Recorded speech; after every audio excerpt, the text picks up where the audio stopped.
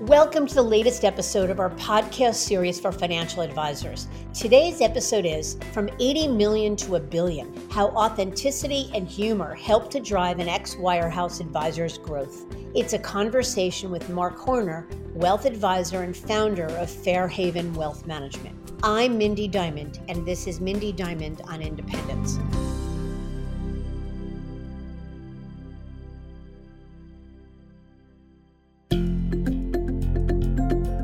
This podcast is available on our website, diamond-consultants.com, as well as Apple Podcasts and other major podcast platforms.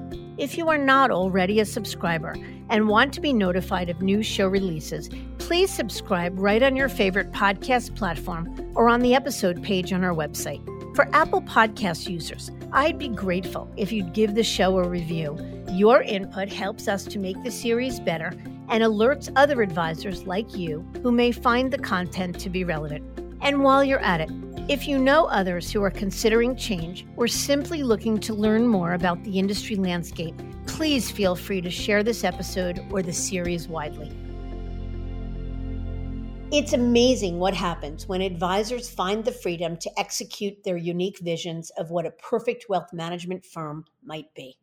They transcend into a space where they can think and act genuinely, and to step out of not only the comfort zone established by their firm, but their own as well. For Marc Horner, that translated into driving astounding growth from 80 million in assets under management to a billion. What's more interesting, as Marc shares, is it took him 14 years in the wirehouse world to reach 80 million and only 7 years in independence to hit a billion. In this episode with my partner, Lewis Diamond, Marc shares his path from Merrill to UBS and on launching his own RIA firm, Fairhaven Wealth Management in Wheaton, Illinois. Marc discusses the new opportunities he found on the other side, specifically the ability to think creatively and market his services in a way few other advisors would attempt. More specifically, Marc developed a series of parody videos, poking fun at actual experiences from his wirehouse days.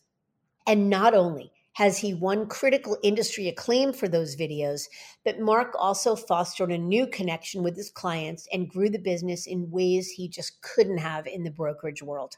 Marc and Lewis discuss his journey and decision to go independent, his incredible growth, the value of thinking outside the box, the inspiration behind his unique marketing strategy, the exciting opportunities only independence offers, and much more. Marc's a funny and interesting guy with a lot to share, so let's get to it.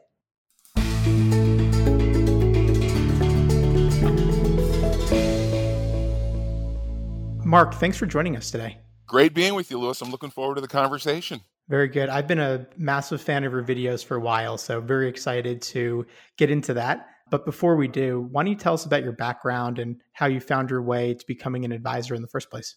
Sure. So I started my professional career in the commercial banking world, and I was in a management training program that had me end up in the commercial lending world, so working with business owners. And so I got infected early with the entrepreneurial experience, and I left the bank in my mid-20s to go start a business. So I started a promotional products distributorship. So all that junk, and I say junk affectionately, that companies put their logo on. So golf balls, coffee mugs, baseball hats, Post-it notes, pens, all that junk.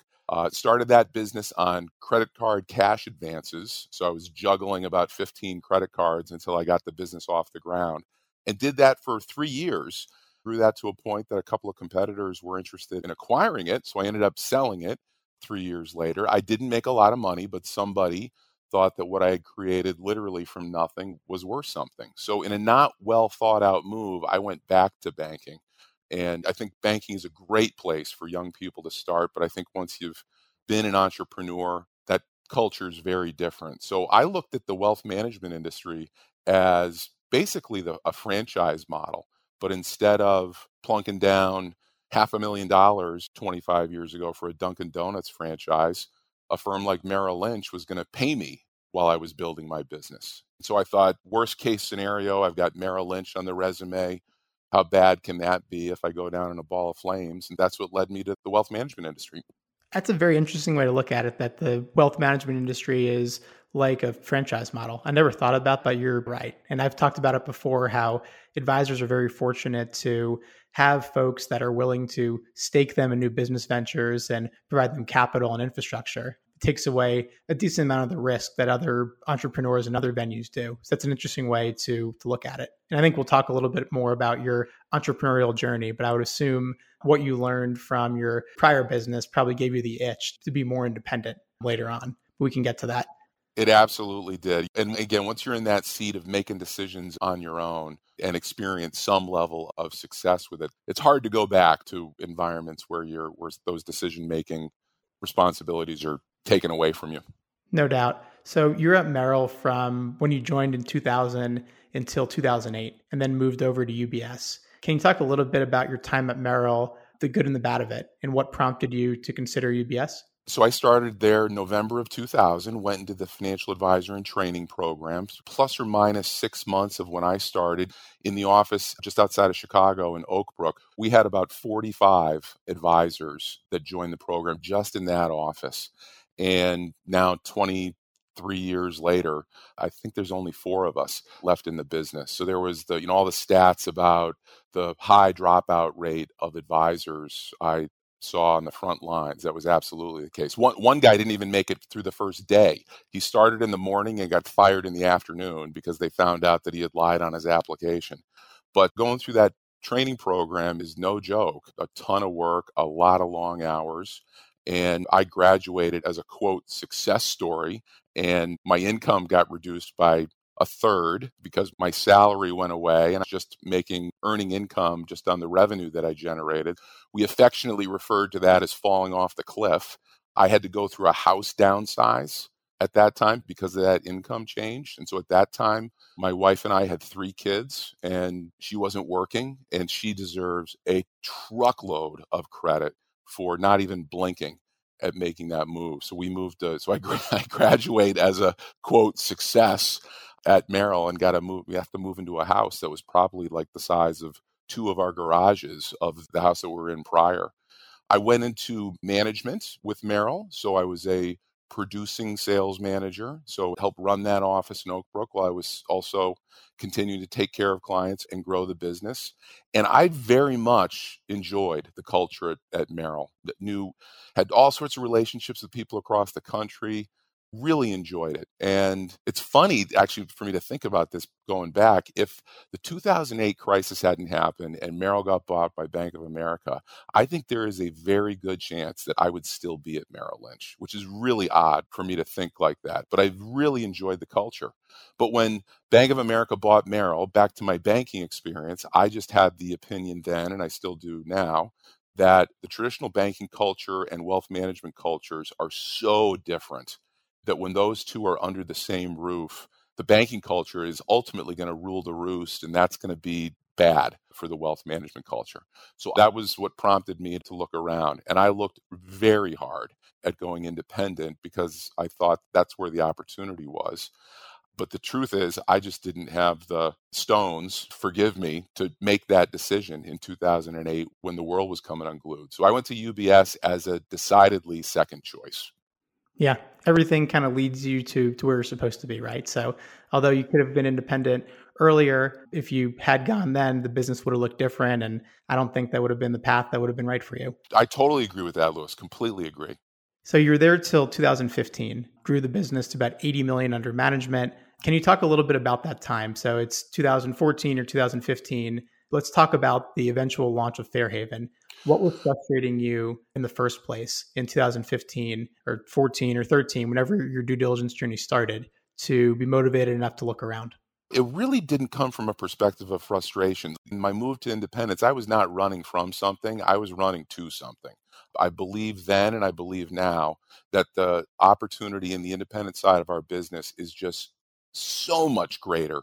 There's just so many more interesting things that you can do to grow the business, deliver a more interesting client experience, the marketing things that you can do, the strategic partnerships that you can explore. I mean, it is a wide open world on the independent side. I mean, I had to kind of de-Kool-Aid myself to when I first started in the independent world, because to stop asking questions of can we do something? because that's the appropriate question when you're in more of a corporate world. Can you?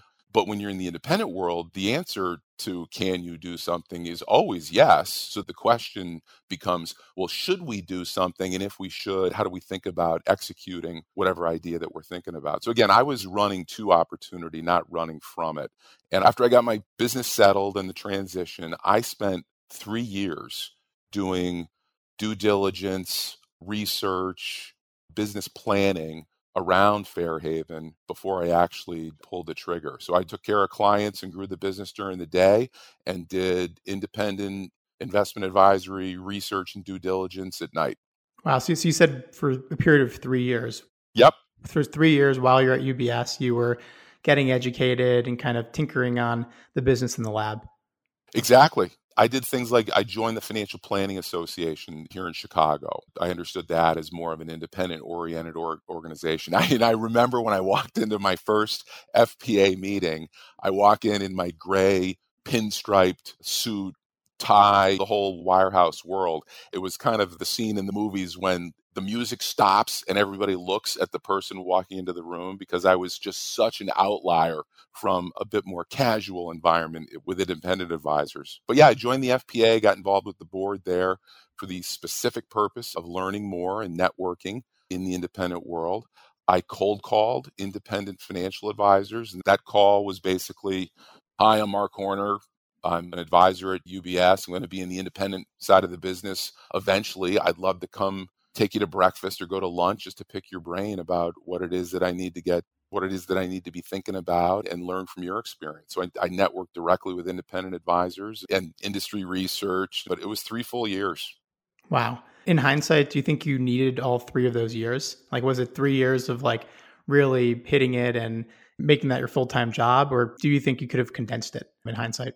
Yeah, in hindsight, I probably could have condensed it, but I agree that we're all kind of where we are when we should be there, and that 3 years was an important part of the journey. I mean, it completely solidified all that work that I did. It completely solidified how I thought about what Fairhaven was going to look like, that we were going to be a purely independent RIA, that I was not going to be a corporate RIA, affiliate in different ways. This was going to be a standalone business, legitimately on its own, no half steps, in for a penny, in for a pound. And it just takes some time to understand what all the options are and evaluate pros and cons. I mean, even though I spent 3 years, I also remember the Thursday night I was going to go in and resign the next morning. On the way home, I stopped off at a bar to sit by myself, which reveals a whole nother set of problems I've got. But to sit by myself and think through one more time before I went into the office the next morning to pull the ripcord, because there was no putting the chute back in the pack. Once I did that the next morning, I was going.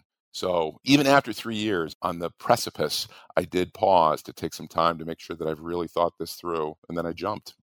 Yeah, and it seems like it was the right move. But I'm curious, with about 80 million in assets when you resigned from UBS to start an RIA, did you worry about scale? We talk with a lot of advisors who, even with a couple hundred million under management, they bring up the concern of scale. And especially someone who's starting their own RIA, typically there's more responsibilities and items that the RIA has to handle. So how did you think about scale at that size? Yeah, so that was part of the due diligence on that 3-year process. So I was looking, in addition to learning about the industry and technology and all the different decisions that need to get made, I was also looking for acquisition opportunities. And so on that Friday morning when I walked in, I resigned at 9:30 in the morning.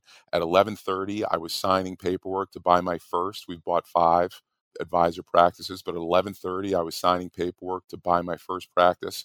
At 2:30, I was on my first client appointment to bring clients over to the newly created Fairhaven. And by the time my head hit the pillow on that Monday night, I had 35 of the 40 client relationships that I started with. I had 35 of those appointments. It was just one after the next, sign here, here, and here, and good to see you. I got to go on to the next one.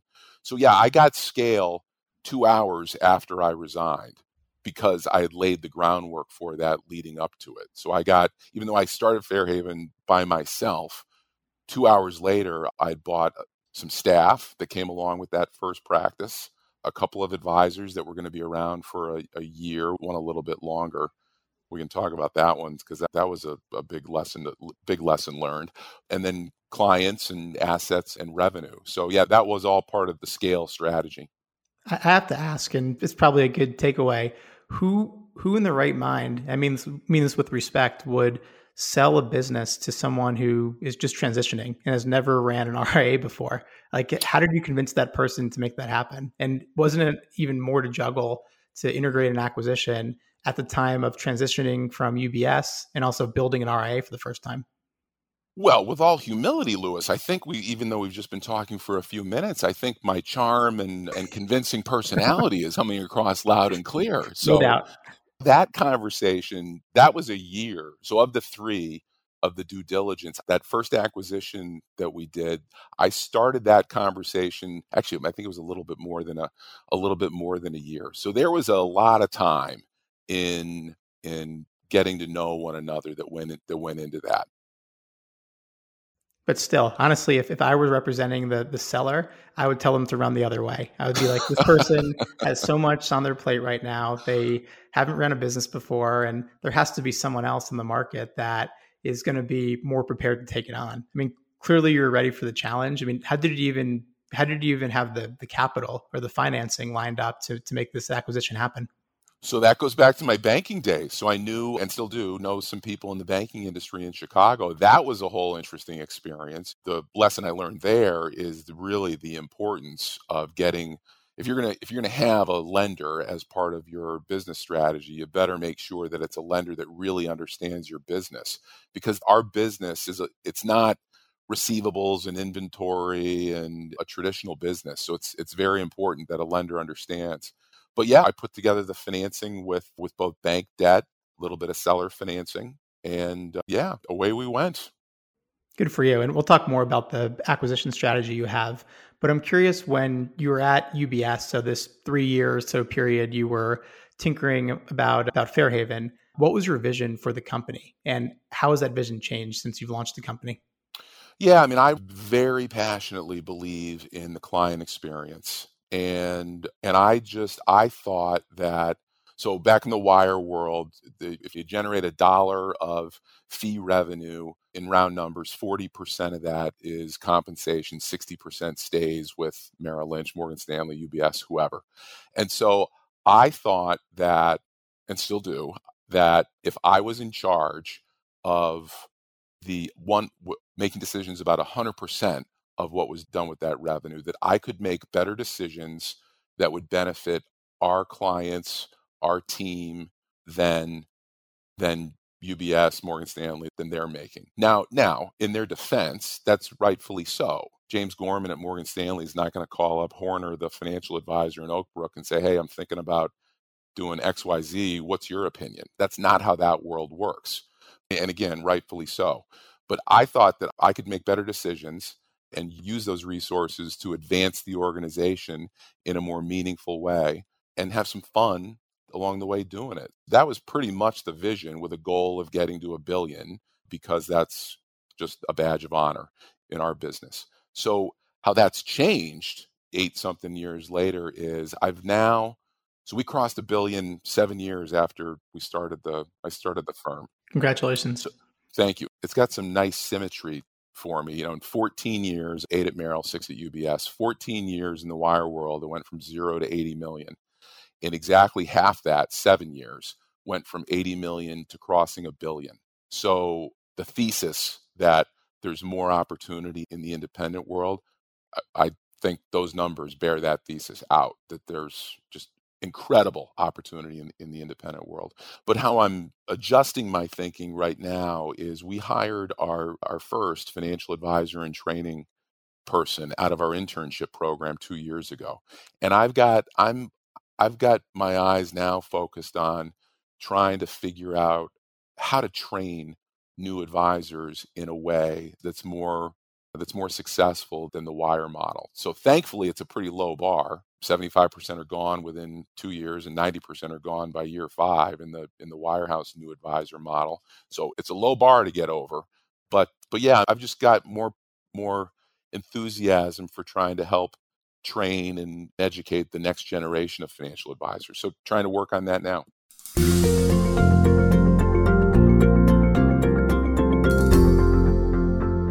You mentioned that you believe there's so much more opportunity in the independent space than in a wirehouse model. And just looking at your remarkable growth over that 7-year period as proof. So at a high level, and we'll get into some of the marketing stuff, just what are the bullet points? Like, what are the opportunities that you think are so much greater on the independent side of the ledger? Yeah, so our growth has basically come a third in round numbers from the handful of acquisitions that we've done. We've recruited advisors to join the firm, and then of course you have to grow organically. And I think part of what resonates with people across those segments is how we communicate, how we talk about the experience that clients get, the experience that our team has around the office. It's really difficult to measure, maybe impossible to measure, but I'm the same person that I was in the wire world, but I'm communicating in a very different way than I did in the wire world. So the opportunities are, again, being able to do acquisitions, being able to recruit people to join the firm, and being able to communicate and market yourself in a way that will resonate with people. And I think being true to yourself, not being afraid to show people who you are and call it as you see it, and try and do that maybe with a little sense of humor, that will resonate with people. Yep, I would completely agree. And yeah, let's talk about your videos. So we'll throw the links on the episode page, but I would encourage anyone listening to check out Marc's videos. He has, I think, 3 different like sub series that I noted as being just really different and funny and authentic. The funniest one was the Marc's Bear Brothers parody commercials that talks about a fictional financial advisory firm and kind of the old stereotypes about a sales culture. Especially one about what happens when an advisor retires is definitely worth watching.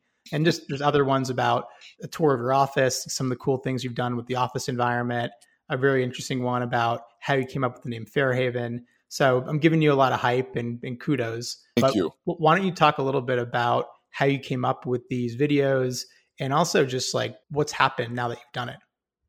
Yeah, so the video stuff started with actually it started back at UBS. I've always had interns, and so I had an intern at UBS whom I was interested in learning about financial literacy. Why is there such a problem with that, and how should that be designed in a different way? So we put together a 20-question survey that we shared with our clients and CPAs and attorneys, and asked them to share the survey with anybody in their world that was like a junior in high school to age 30. And the 20-question survey basically was, are you interested in learning more about money and investments? And if so, how would you best consume that information? And we had over 500 people complete that survey. And the data that came back to us was just overwhelming. It just gave us the blueprint for how to start thinking about financial literacy. And what it was it's got to be video based, it's got to be short, it's got to be on demand. You can't talk in jargon. So nobody was going to sign up for a 90-minute webinar on the discounted net present value of anything.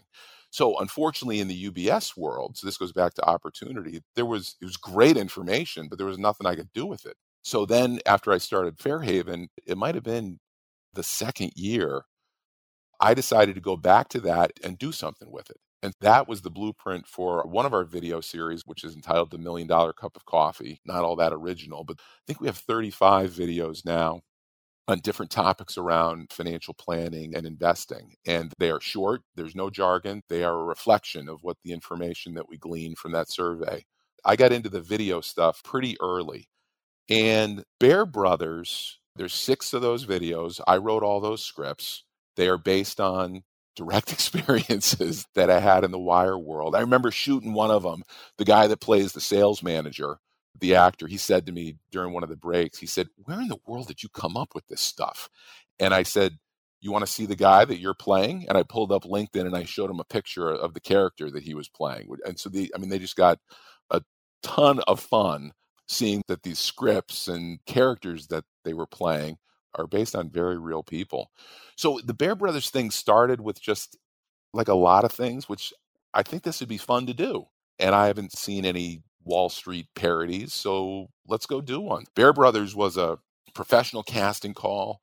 We had some people that had Second City experience. So Second City is a big comedy club here in Chicago that People like Chris Farley went through Second City. So actors with legitimate comedy chops are part of that Bear Brothers thing. And clients love it. Advisors love it.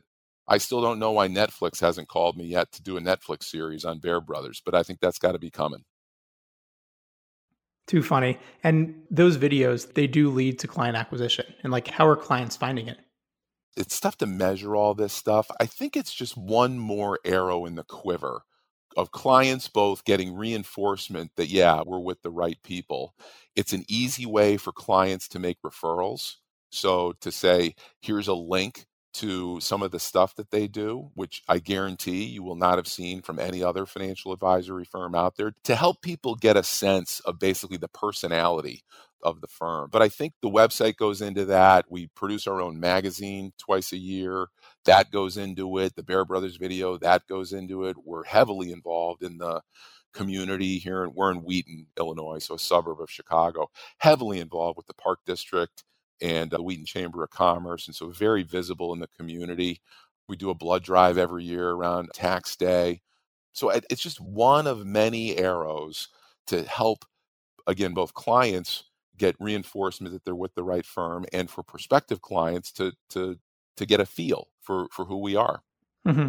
Do you have any clients or prospects that look at those videos and say, these are really funny, but my perception is my financial advisor should be really serious, and that maybe the tongue-in-cheek nature of the videos was actually a turnoff?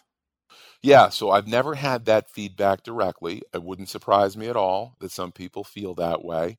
And I would say that for anybody, and I'd say this directly to a prospective client, if what you're looking for is cufflinks, a big fat watch, a slick suit, a lot of wood paneling, if that's what you're looking for, that's not us. So you'll find plenty of those out there in the rest of the Wall Street world, but that's not us, and so we're not a good fit.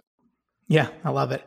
And I think another video that I really liked, and we've seen, I think you're probably early to it, but since 2015, certainly the last couple of years, we've seen it become very popular for advisors going independent to produce a launch video. So talking about their name, talking about why they did it, and just being a really scalable way to get the message out to clients. So I don't know when your What's in a Name video about Fairhaven was released, but maybe you can just talk a little bit about what's in the name. How'd you come up with Fairhaven? And then maybe just talk about the video and how you came up with that concept.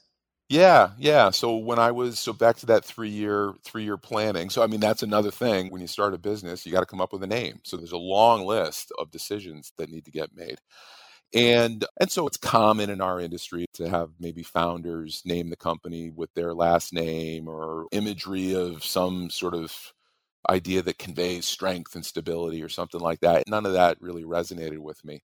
And it just hit me one day. My paternal grandparents, Nana and Papa came to the US from Ireland with a 5th grade education, and Nana is from Canada.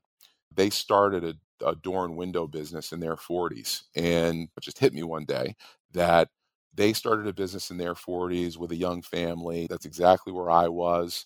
They lived in a town called Swansea, Massachusetts, and for some reason, the town of Swansea let them name the street that they built their house on that I would go to Sunday dinners at, and that name of that street was Fairhaven Avenue.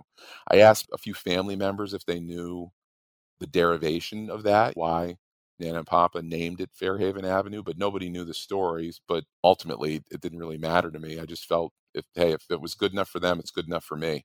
So I named the company following in the footsteps of Nana and Papa. Some clients have said it sounds like a nursing home, to which I've said, well, on the range of associations, I would much rather be on the end of the nursing home versus it sounding like a gentleman's club.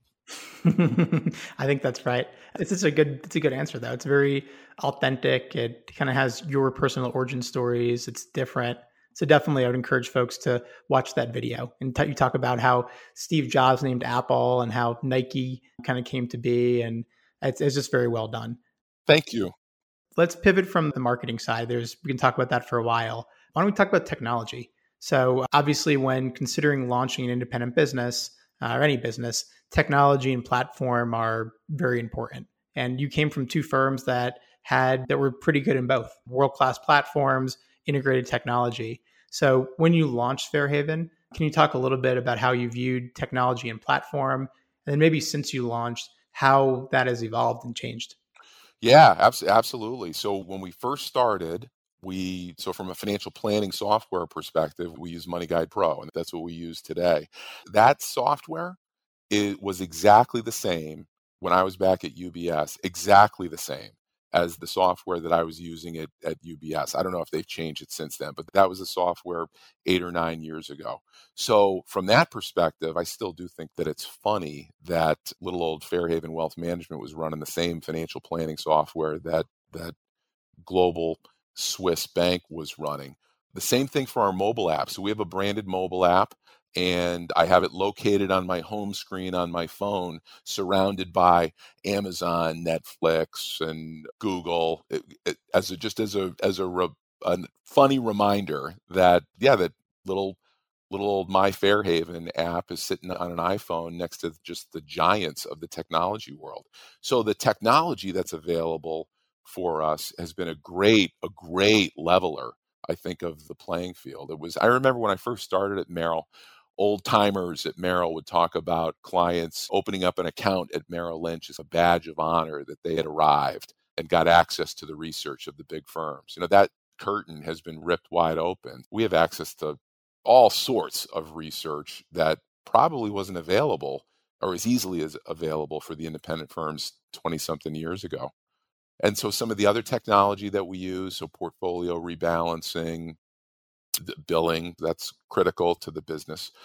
There's all sorts of innovation going out there in the industry, and we're in the middle of making a change right now on some of those systems. So we're going to a platform called Advise-On, which looks and feels very similar to me as the big firm technology, a single sign-on thing with all sorts of information.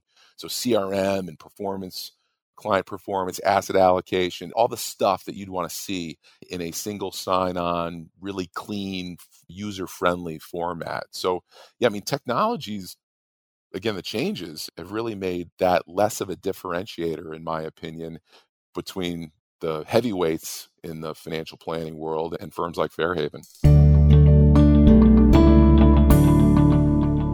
So on the tech side, it's interesting to point out that you're making the switch, which I can imagine is a pain. It's a lot of work, but I think it's worth noting that you have the flexibility to change. That when you're at UBS or Merrill, the tech might be good, it might be bad, no matter what your perception is. There might be elements of it that you like, elements that don't work very well.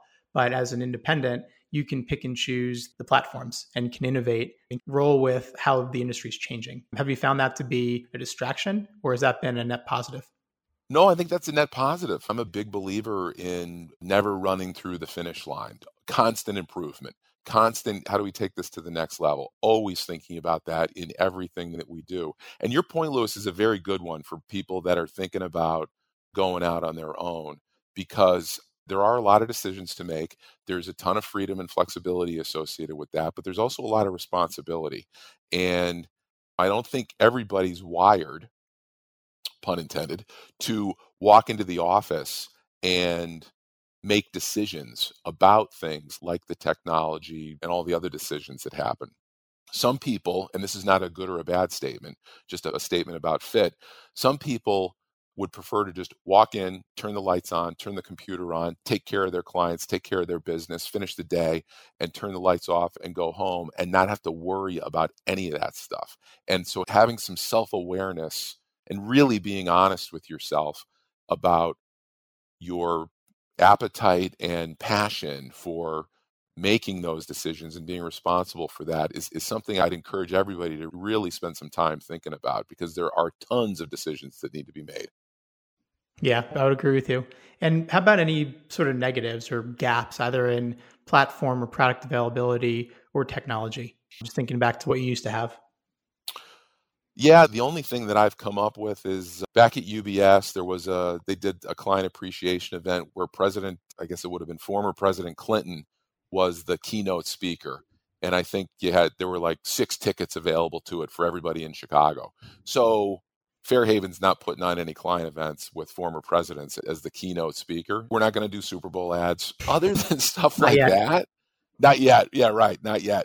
But really, other than stuff like that, we do every bit as much, and in some cases more, for clients in the independent world than I was able to do in the big firm world. So, no, I've not seen any gaps in what we're able to do for clients. Interesting. Let's talk a little bit about I think a very important topic is the transition from being just a advisor or practice leader or practitioner to becoming a CEO and founder. Kind of three levels of this question. So first off, what was it like the initial transition from basically being the quarterback of your team or of your practice at UBS to becoming the CEO of an RIA? And then two other follow-ups on that. How did you make that leap? Yeah, so I think to characterize it as a leap is a good one. You just gotta jump into the pool and start making things happen. I think back to the self-awareness, I think it's important to understand what you're good at and what you're not good at and delegate. I'm not a believer in the business and getting better in working on my weaknesses or working on things that I'm not good at. I think I just become mediocre at something I don't want to do anyway. So that you got to delegate that stuff. So, unlike sports, I played basketball in high school and college. So you got to work on your left hand in order to be a better basketball player. I don't think that principle applies to business. You got to work on your strengths and delegate your weaknesses. So I've done that from the very beginning. I have never reconciled the company bank statement. I have never reconciled the company credit card. I've never processed payroll. I've never processed billing. That gets dealt. Now, you got to oversee it and make sure that it's done correctly. But I'm not pushing any of those buttons. Somebody else is doing that stuff. And I think that's important for organizational efficiency. I think it's great to empower team members that they're making very meaningful contributions to the organization. But really, I do talk to a couple of buddies that have gone independent that are doing all that stuff that I just talked about. And I've said to them, why in the world are you spending your time doing that? That's no good for anybody. So I think when you get this whole raft of new decisions and tasks that need to be taken care of, making sure that you've got a team around you and using that team religiously to make sure that the organization runs is a big element of moving from financial advisor in the wires to business owner. Well said. Yeah, it's you're talking about leaning into your unique abilities. I really like that concept. So, what about the transfer in what it was like to run an $80 million RIA to now being the captain of $1 billion plus firm? How have the responsibilities and how has that changed? Yeah, so there are more responsibilities. So going through staff reviews, so we've got like a Cadillac benefits plan, so a Blue Cross Blue Shield medical plan, a dental, all the things that you would see at a big organization. Making decisions around all that stuff is we building out an office, designing that, picking the furniture, all of those things that go into running the organization are all things that you need to be able to make time for. So that the only way that I can do that is, you said it beautifully, and that is lean into the team. So our administrative staff, they basically tell me what to do on those different tasks. The analysis gets done by somebody else in the organization, and then when it's time to make the decision, I'm involved in that, but I'd say 99% of the time it's going with the recommendation of the team member. So I'd say in a very similar way that, back to James Gorman at Morgan Stanley. Morgan Stanley and Fairhaven are two very different size organizations, but I'm sure James Gorman's leaning into his team and his different department heads and leaning on their expertise to make decisions to make the organization run. And although at a much different scale, the concept's the same. Yes, it seems like even though the business is more than 10 times the size as a function of assets under management, it's not that Mark's working 10 times harder. It's that you've just built more of a team and more layers of the organization to delegate to. Yeah, so that actually goes back to that 3-year planning process. So so I could have on that first acquisition and the others that we've done, I could have made the decision that I was going to wrap my greedy little hands around all of those clients and try and take care of them all. We've got about 500 clients at the firm right now. That was an option for me. What I chose to do was I chose to use the acquisitions as a recruiting tool And so I have retained responsibility, primary client responsibility for very few of the clients that have been acquired through acquisition. Instead, what we've done is we've said to our advisors, look, a way that you can personally financially participate in the growth of the firm is when we do acquisitions, you can take responsibility for some of those clients and get paid to do that. Our advisors get paid differently based on where the revenue came from. So they get paid more on clients that they developed directly versus those that were essentially handed to them by the firm. But it's meaningful dollars that our advisors receive. And again, it's a way for them to financially participate in the growth of the firm. And what that does is it keeps the advisor to client ratio down. So instead of greedy Mark trying to take care of 500 clients, it's instead spreading those clients out among the other advisors in the firm. So it keeps the advisor to client ratio down. That's good for the clients. More attention. It puts real money into our advisors' pockets, and again, they get to participate in the growth of the firm. That's good for the advisors.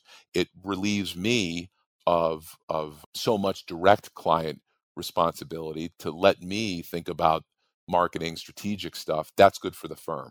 So that's a strategy that basically lifts all boats. That goes back in college. One of my marketing classes, Zig Ziglar was one of the people that we listened to, and I know it's corny, but it does resonate with me, and it is fundamentally what the firm is about. And so he said something that has stuck with me all these years, and that is, you can have everything in life that you want if you help enough other people get what they want. And so it's an attitude of putting others before yourself, and that is fundamental in our culture here. And that also, I think, is another element that's contributed to the growth that we're experiencing. That's such a good quote, and love that sentiment. And I'm with you on why having folks have kind of a book of business to manage through acquisition is a really attractive carrot for recruiting. Because that was going to be my next question was, it's hard to recruit. It's hard to acquire, especially to do it that many times. We get a lot of calls on it, and it's very, very hard to help everyone that's looking for seemingly similar people. So you talked a Right. little bit about it, but can you elaborate a bit on your recruitment and acquisition playbook? Like, how did you pull it off, and what's been your secret sauce?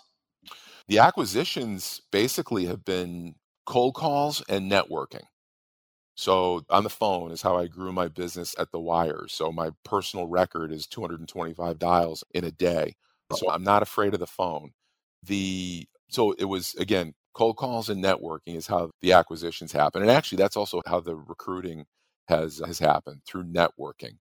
And yeah, I mean, it genuinely warms my heart that the first advisor recruit that joined us, he joined us a month after we started Fairhaven. So he and I had been talking before then. His 8 years later, his income has almost quadrupled. And again, that warms my heart to see that a member of our team is financially participating in a big way in the growth of the firm, and that's great for his family. And I love seeing the idea and the strategy play out and work. I mean, it's so rewarding to look back and reflect on cooking up these plans and that they're actually working.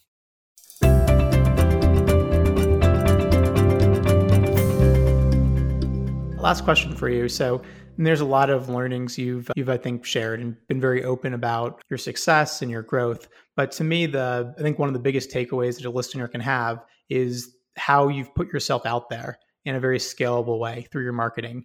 So I wanted to ask any guidance for an advisor or industry professional listening who kind of likes what you're doing and sees the benefit of it, but doesn't really know where to begin. What's the next best action they can take to become the next Marc Horner, but to kind of begin down that path? Well, yeah, they should raise their sights a bit higher than that, in my opinion. But I think being genuine, not being afraid to show people who you are, and to be prepared for people to not be comfortable with whatever it is that you're doing, I think are very important things to think about. So what I talk about with our group as far as our marketing goes is the whole image of retirement with a couple walking hand in hand down a moonlit beach. We're leaving that to Goldman Sachs and Morgan Stanley and Charles Schwab and all the others. Let them have that part of the marketing stuff. We are going to play in the end of the pool where it's like in our company intro video where there's a financial advisor in a chicken suit giving advice, and there's a husband and wife with the bride eventually kneeing the groom in the groin as a visual demonstration of divorce. And we are going to have bagpipers at the end of a video, and I'm going to be wearing a kilt, and we're going to play in that end of the pool and be genuine to ourselves. And not everybody's comfortable with that stuff. So we had a public relations person that we don't work with anymore pull me aside during the filming of one of these videos to say, hey, you're in the money business. You can't be having somebody knee somebody else in the groin as part of a way that somebody's going to learn about your company. And I said to her, well, so I hear you, but that is what we're doing. So if you're not comfortable with that, then maybe this isn't the right fit. And so to not be afraid of people that are not going to get your vision, or your earlier comment, Lewis, about this isn't going to resonate with every client. Some client is going to feel like if I show them who I am, that they're not going to want to do business with me. Well, I've got news for you. Not everybody in the world is going to do business with you. So I'd say it's better to focus on the people that do enjoy what it is that you do, that do enjoy how you think about the business, how you communicate, and go after those people.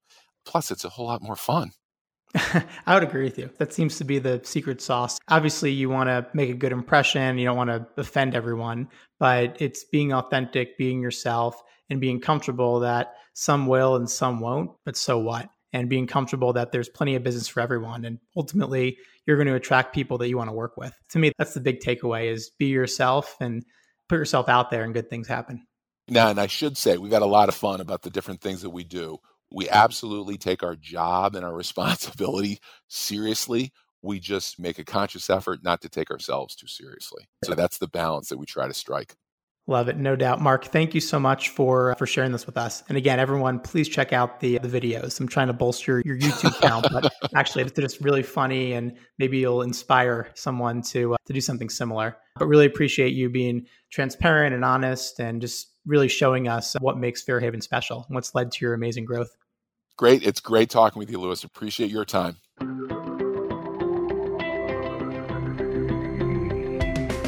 Being able to think creatively and with authenticity was life-changing for Marc and his team. He pushed the envelope in ways many other independent advisors wouldn't consider, and it paid off big for Fairhaven. It's a story that serves as a true testament to the power of freedom and control that can be achieved in independence.